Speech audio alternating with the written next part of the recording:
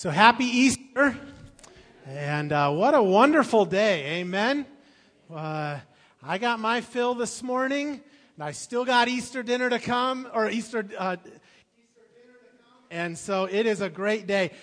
And so I just wanted to give my personal thanks to all the men who made dinner this morning, or made breakfast this morning, so thank you again. And while I'm on thank yous, I wanted to publicly thank Pastor Darren and JR and all Good Friday service. And we had a great Good Friday service, so thank you to them. Am I cutting in and out here? I can't tell. I can never tell when I'm up here. Am I okay? All right. And then also, let me thank Now and Amy and all of those that worked with the children, and that was wonderful. So today is really a special day with joy and celebration as we think about the salvation that God has brought to us. Let us take a moment now and pray and just thank God and commit our sermon to Him.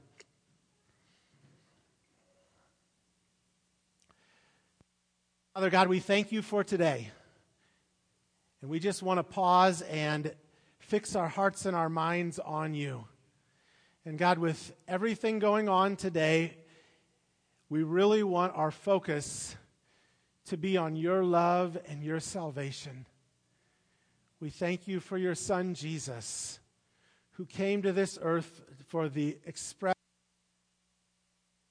on the cross and being raised back to life, so that we could have our sins forgiven and have a relationship with you. And so, God, I pray that now as we turn to your word, I pray that you these truths upon our hearts, that we might be able to walk away from this place just really rejoicing in all that you have done for us. And so I commit this service to you, this sermon to you now. In Jesus' name, amen. Can you imagine what people were thinking when they first heard that news? I liked what Matthew and Joshua did here when they played Peter and John, and just even how the disciples may have had a hard time grasping what was happening at first. That first Easter morning, news was starting to spread. Incredible news. News almost seemed, could this possibly be true? There were some women and then some disciples that had seen the empty tomb and even seen they had the inside scoop.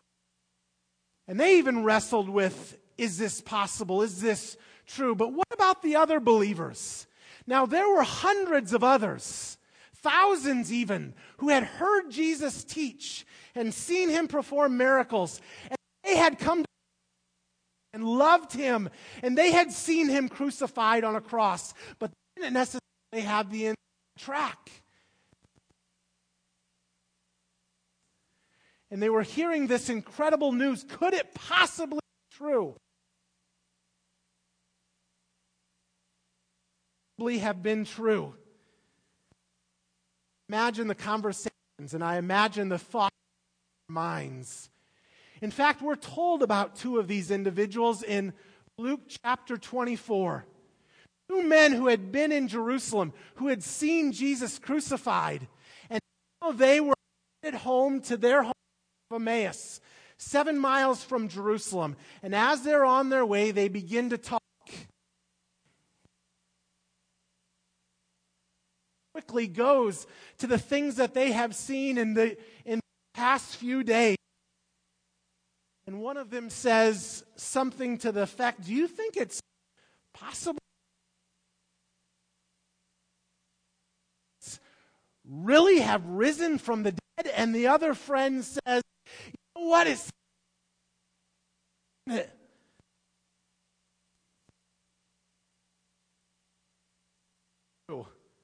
I heard him speak. He spoke. I thought it was the very words of God coming from his mouth. And it's as crazy as it sounds that it might be true. No, I thought this Sure, he was the God rescue and Messiah. And I think the exact same thing. And the two of them are walking along the road. Do I need to switch here? Okay. Believe me, I handheld this morning, all right? So, it's good. Okay, thank you. Okay, yeah.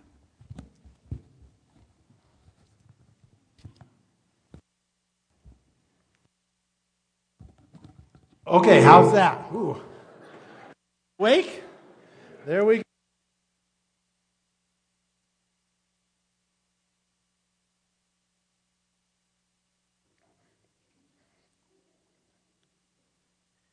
And so here are these two men walking along the road on the way back to Emmaus. You've been in this situation before. You've heard these conversations, and you can't help but just be intrigued. Once in a while, I will be so interested in a conversation with two strangers, I'll have the guts to join in. And that's exactly what happens here. These two men are walking along the way, and a third guy comes alongside of them, and he hears what is being said. And so just nonchalantly, he asks, "What are you guys?" He knows full well what he's about. But they say, "We're discussing all the stuff that has been happening in Jerusalem these last several days." It's to them at the time. He says to them, "What stuff? Are you serious? Haven't heard about this Jesus of Nazareth and how he was crucified? We had both thought that he was the one who was going to redeem Israel. Yeah, and what's more is some of his followers say that now he is alive. You got any thoughts on this?" Does this guy ever have any thoughts on this? We get the inside story. They didn't know this at the time, but the Bible tells us that this is the risen Lord Jesus himself. And so he begins to go, as the master teacher that he is, he begins to explain all the Old Testament and the teachings, prophecies. He begins to explain to them how the Messiah must suffer, be crucified. All these things were done for God's glory and for the salvation of his people. And men heard. They were fascinated. The best explanation of the Bible that they had ever heard. And finally they arrive where they're going to stop for the night.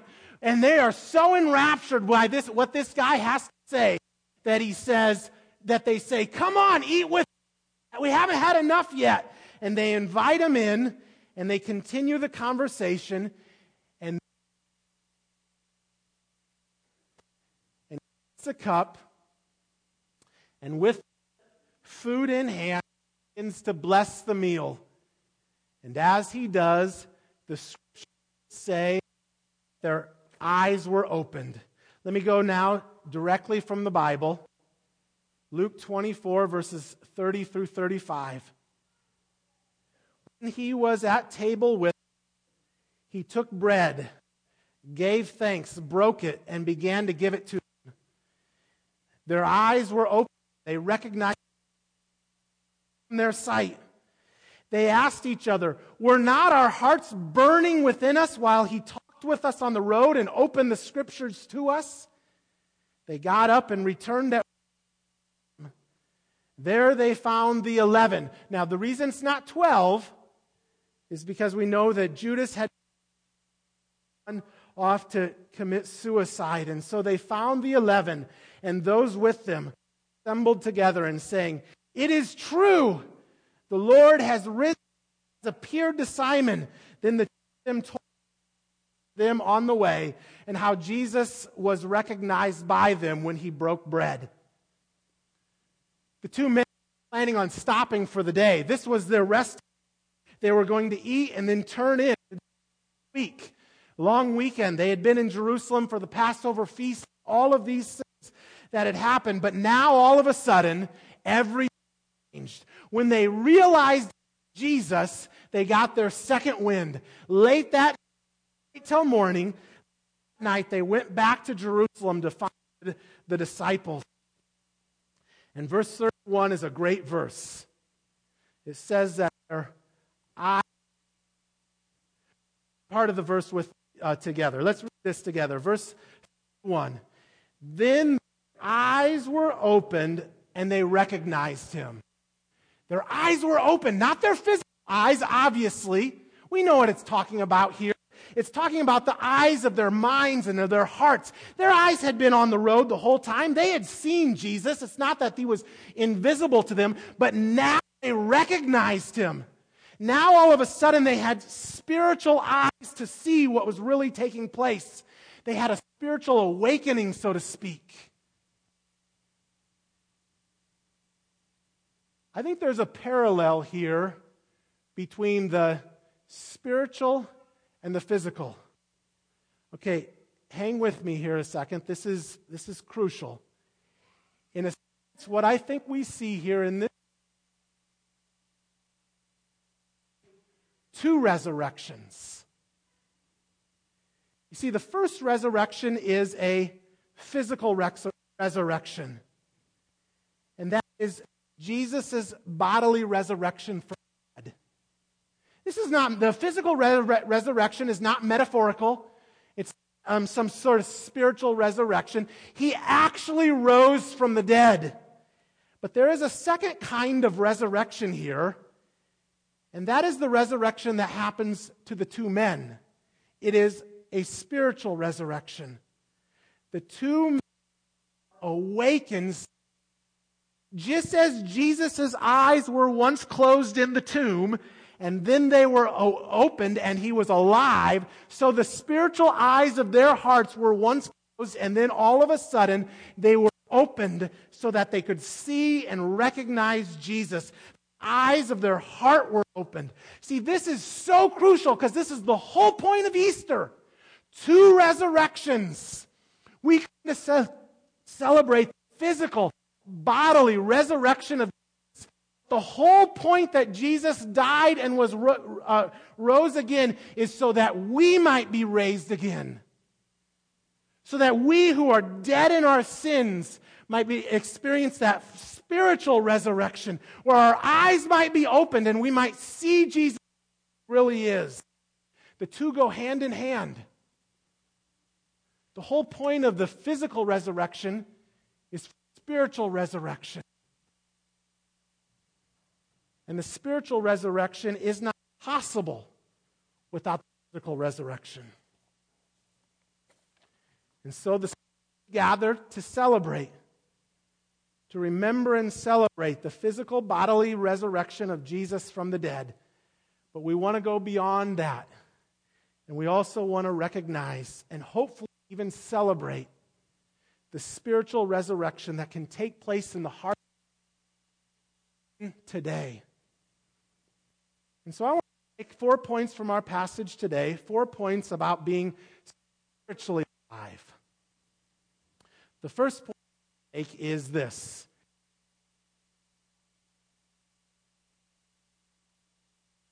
Difficult to see Jesus. Am I still cutting in and out? No, I am. I'm getting yeses and nos. Okay. I am moving then, all right? Can I get a handheld at least? And perfect.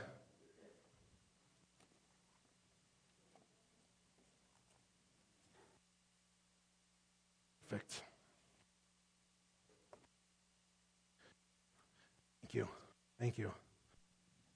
All right, how's that? Third try's a charm. Let's hope. No? Point number 1 about being spiritually alive. We recognize that it is difficult to see Jesus. The men in this passage have a difficulty recognizing Jesus for who he is. They walked with him, they talked with him, but for the longest time they could not recognize him.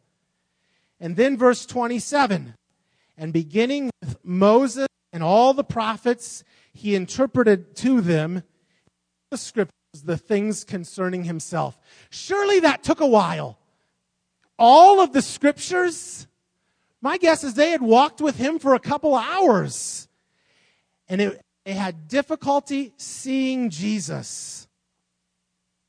And there's a parallel for our lives today as well, isn't there? There are so many people in our world today that have difficulty seeing and recognizing Jesus for who he is. There are so many people in our world today that we go about our lives and we have no understanding of who Jesus is and the life that he wants to offer to us. And I wonder, why is that?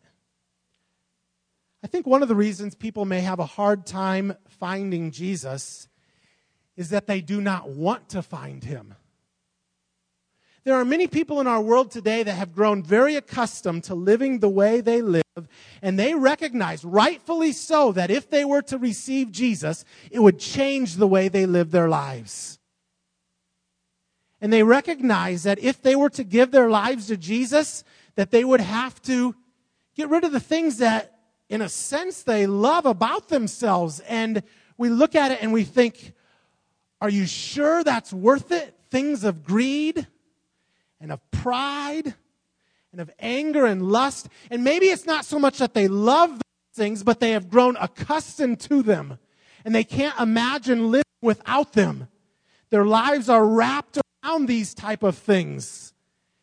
And so they don't want to find Jesus. Another reason people may not see Jesus today is they don't know where to look for him.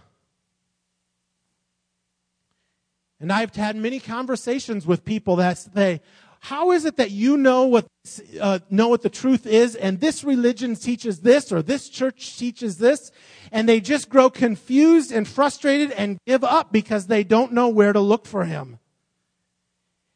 And I think the best place to start is to go to God's Word. That's what we at West Covina Christian Church want to do. We want to go back and make sure this is our foundation. This is 2,000 years old, and it can be trusted. And so when we gather together, we are going to look, and I'm going to preach from this Word, and Darren's going to preach and teach from this Word the best that we can. And you take it home and you study it yourself and make sure, because God's Word can be trusted. But so often people don't know where to look. This is where we look. And so maybe you are here this morning and you are on that fence. You're like, I don't know. I want to see Jesus, but how do I know who he really is? Here's my challenge. Take up this book. In fact, you got one of these in the pew before you. Take it home if you don't have a Bible. And for the next month, here's an experiment. For the next month, take time and read through the Gospel of Luke. That's where we're at this morning. Story and life of Jesus. And read through Luke, one chapter a day. And at the end of each month, and at the end of the month, see if God has not begun to work in your heart. Come before him with an open mind, praying every day, God, if you are real, please just show yourself to me and help me to believe in you. Very simple prayer, just an openness. If God's not real, what's the harm in doing it? A month, you're done. But if God, if you are real, please show yourself to me and help me believe in you, and read God's Word. You see, many people don't find Jesus because they don't know where to look for him. And a third reason many people do not see Jesus today is because they don't know that they should be looking for him. Any of you seen the movie Forrest Gump? I'm sure many of you seen this movie. It's kind of an old movie. It's a fun movie. There's a clip here I'll show real quick. You have a great year and hurry home. God bless you. Have you found Jesus yet, Don? I didn't know I was supposed to be looking for him, sir.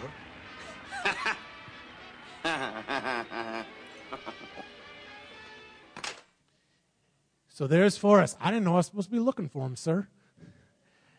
And that's where many people are at today. I didn't know I was supposed to be looking for him. And Jesus, the promise of the Bible is that when we seek him, he can be found. Jeremiah 29:13. You will seek me and find me when you seek me with all your heart. Now, Forrest Gump in the movie, Lieutenant Dan here, actually goes on to become a Christian. Do you remember the movie? It's during a storm at the sea, and they're on a shrimping boat, and Lieutenant Dan is out there, and he's yelling to God, God, come on, is that the best you got? Come on, strike me down if you're God. And somehow in the midst of that crazy prayer, he opens himself to God, and at the end we see Lieutenant Dan with a peace and a joy and a love that he never had throughout the movie. And I know that's Hollywood, but I actually know that there is some truth to that. There are so many people, myself included, that have come to find a joy and a peace and a love in Jesus that we could have never imagined otherwise. I don't know. There are many who say, I don't even know I was supposed to be looking for him. Here's my challenge. Look for him. It's the best life possible.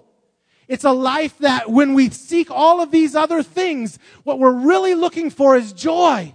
What we're really looking for is peace and love. And it's actually only found in Jesus.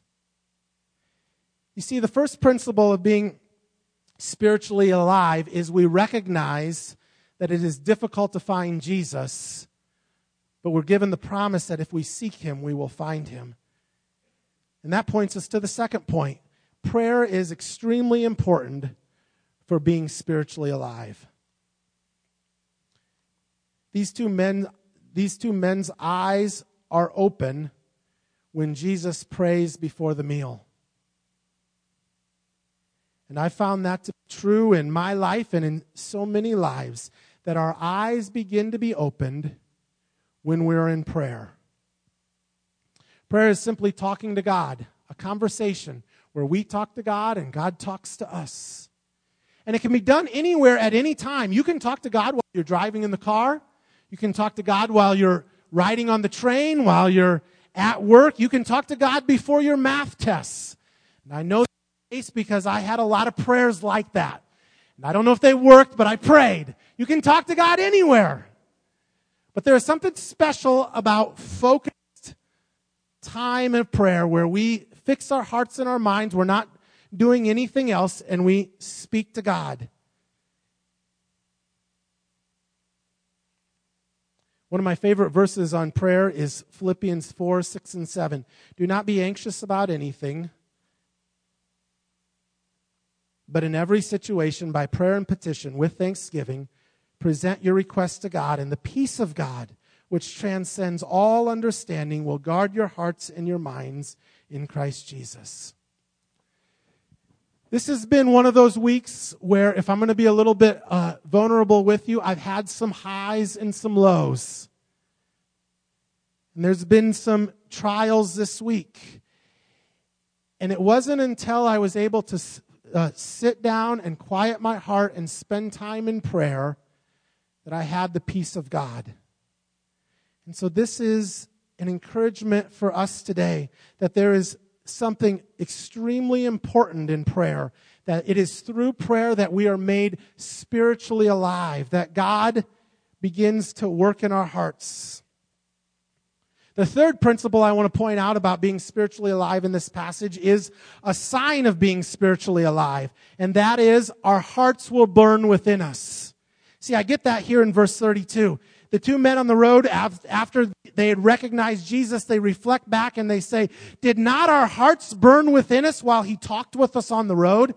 Don't you love that picture? Did not our hearts burn within us? In other words, weren't we getting excited as he explained those things? We just wanted to almost shout amen to the words that he was saying. And I think that that is what happens when our love for God begins to grow within us. We could say our hearts begin to burn within us. We have a joy, an excitement, a passion for God. Now, it is not the emotions that we seek We seek God's truth, but these emotions are stirred up within us. As I said, they are a sign that we are spiritually alive. At home, I love to barbecue.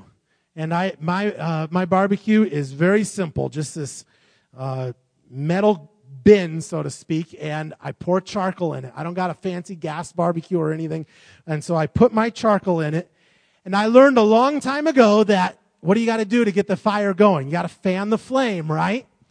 And so what I do is rather than sit there and wear my arm out, I put an extension cord to the garage and I plug in a box fan. And I just sit there with that box fan on the charcoal, and sure enough, it like speeds it up. In no time flat, my fire is going strong.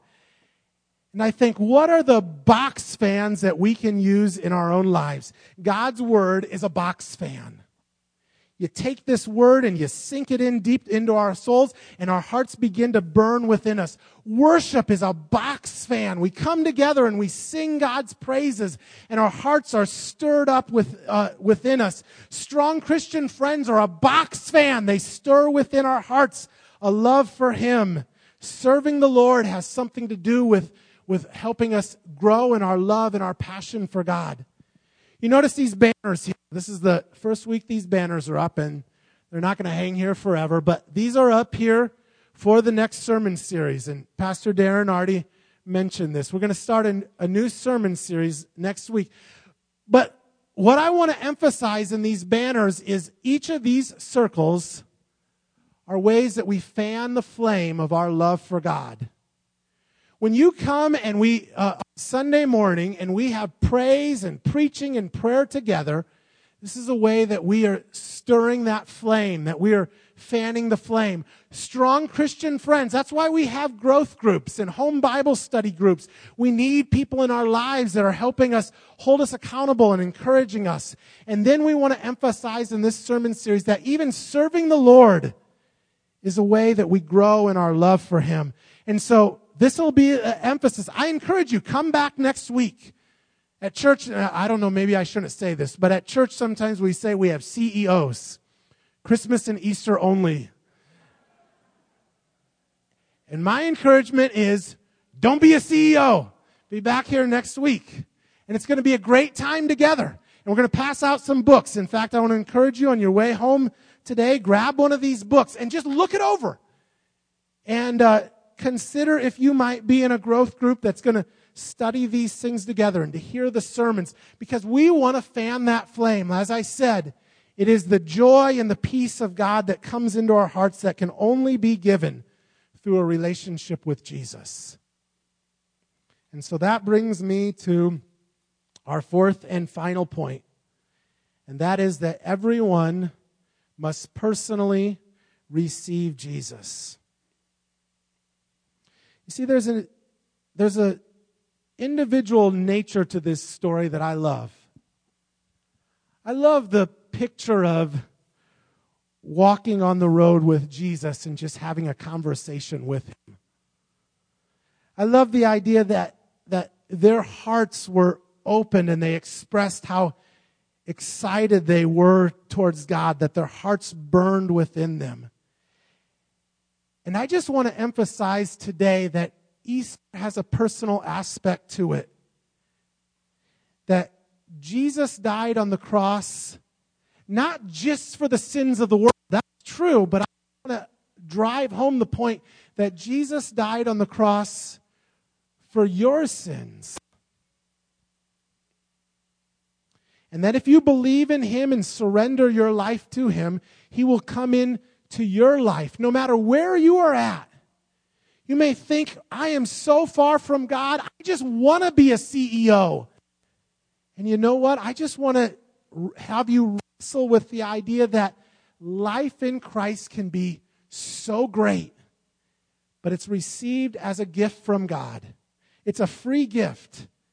Romans 6:23 says, for the wages of sin is death, but the gift of God is eternal life in Christ Jesus our Lord. A gift means that we cannot earn it, right? You earn a paycheck. You don't earn a gift. A gift is given out of the generosity of someone who cares about you and loves you. And so when we think of the gift of God's salvation, it is out of his love that we cannot earn it. Okay, I want to bring to the forefront here. I looked this week for one of those balance scales. You know those old scales that you put weight on one side and then I could not find one. So I decided to build one. And I figured if I'm going to build it, I'm going to go big. So this is our balance scale. And the reason I bring this up is because I think this is how a lot of people think of Christianity and religion. I think a lot of people think, oh, at the end of the day, I'm going to get into heaven because hopefully my good outweighs my bad. And so we think, yeah, sure, I know I've messed up. I know I've done some things that I shouldn't have done. There's been some actions and some words and some attitudes that I've had that are not what they should be. And we readily admit that, but then we think, yeah, but at the same time, I'm really a pretty good person. And most of the time I speak nicely. And we recognize that hopefully it's balancing out, and at the end of the day, we just hope that this side goes down, right? Is not the way that many people think of their relationship with God? I just hope God accepts me because I hope the good outweighs the bad. Or maybe we think of it in another way. Maybe it is that this is our life and it's a good life, and there are others, and surely these other people, they're not going to measure up. And I just overheard, speaking of overhearing a conversation, I overheard a conversation this week, and I was I was taking my son to school, and I heard one line of this conversation. One line, I knew exactly what it was about.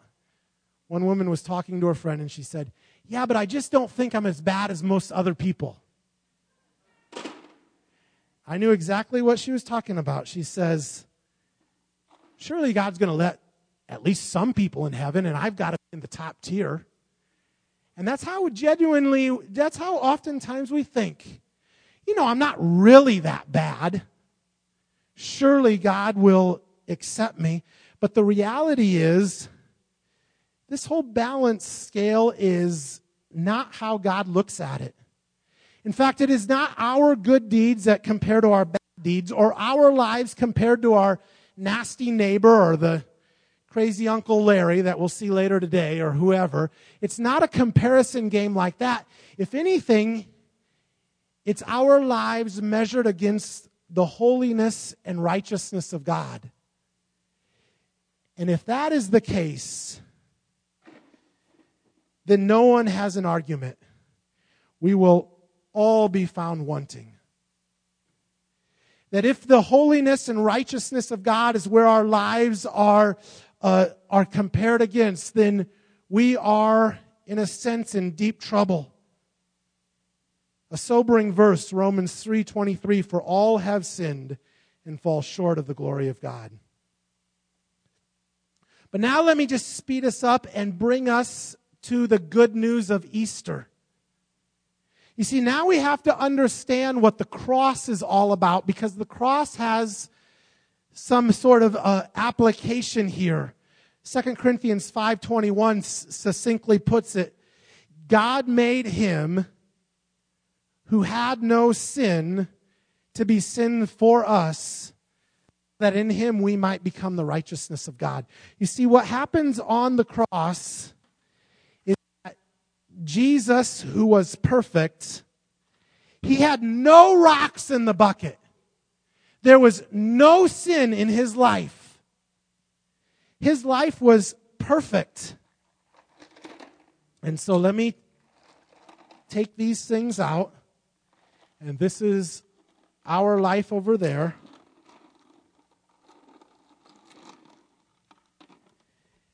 as he goes to the cross, what happens is he takes all of our sins and they're transferred.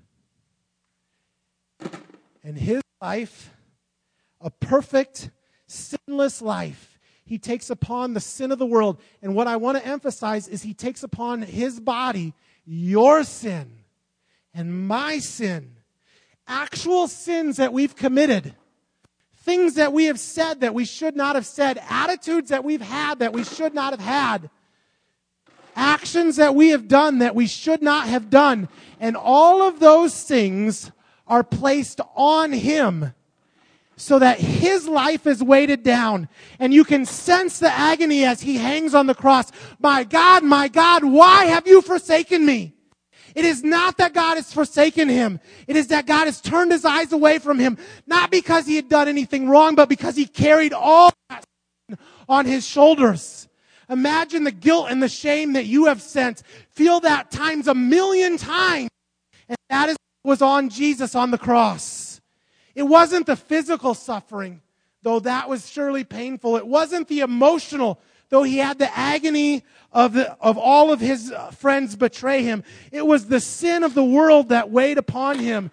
And then what happens is he takes upon his self our sin, and his righteousness and his holiness is given to us. So that as we stand before God, if we confess our sins and he forgives our sins, he no longer sees us in all of this ugliness, but he sees the righteousness of Christ. Not because we've earned it or done anything that we deserve it. It is a free gift from God.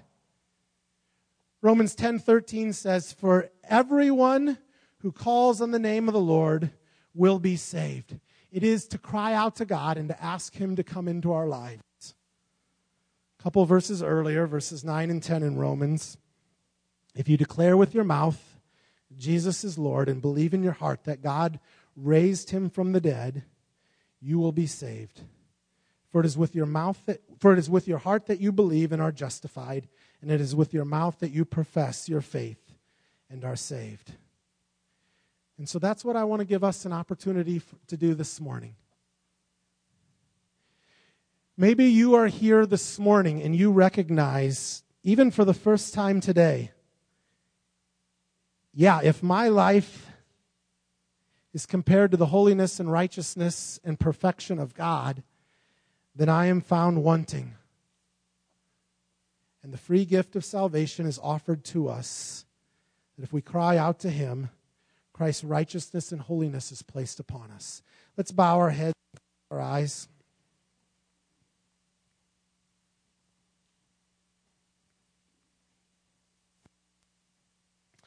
I'm just going to give us a sample prayer here. And I'll admit at the forefront, there's nothing magical about the words per se. It is the belief behind the words that is birthed in your heart. And so if you are here this morning and you say, I want to become a Christian today, that I recognize that my life has fallen short, I'm going to just invite you to repeat after me and to say this prayer to the Lord Jesus himself. Dear Lord Jesus, I know that I am a sinner, and I ask for your forgiveness. I believe you died for my sins and rose from the dead. I turn from my sins and invite you to come into my heart and life. I want to trust and follow you as my Savior and Lord. In Jesus' name, amen. If you prayed that prayer this morning, I just invite you to tell someone before you leave the church today. Come and just mention it to me or to Pastor Darren or to maybe to someone that you even came with this morning, and we'd love just to pray for you and to continue to try to encourage you and support you. But more than anything, we want you to experience the new life in Christ, the love and joy and peace that can only be found in relationship with Jesus. Let's pray one more time. Father God, I just thank you for today. I thank you for the salvation that you have provided through your Son, Jesus. And God, even as we gather for these last couple songs, I just pray that you would stir within our hearts once again just our love for you, that we could live for you fully, because we know that only in you is real life found. And so we pray this all in Jesus' name. Amen.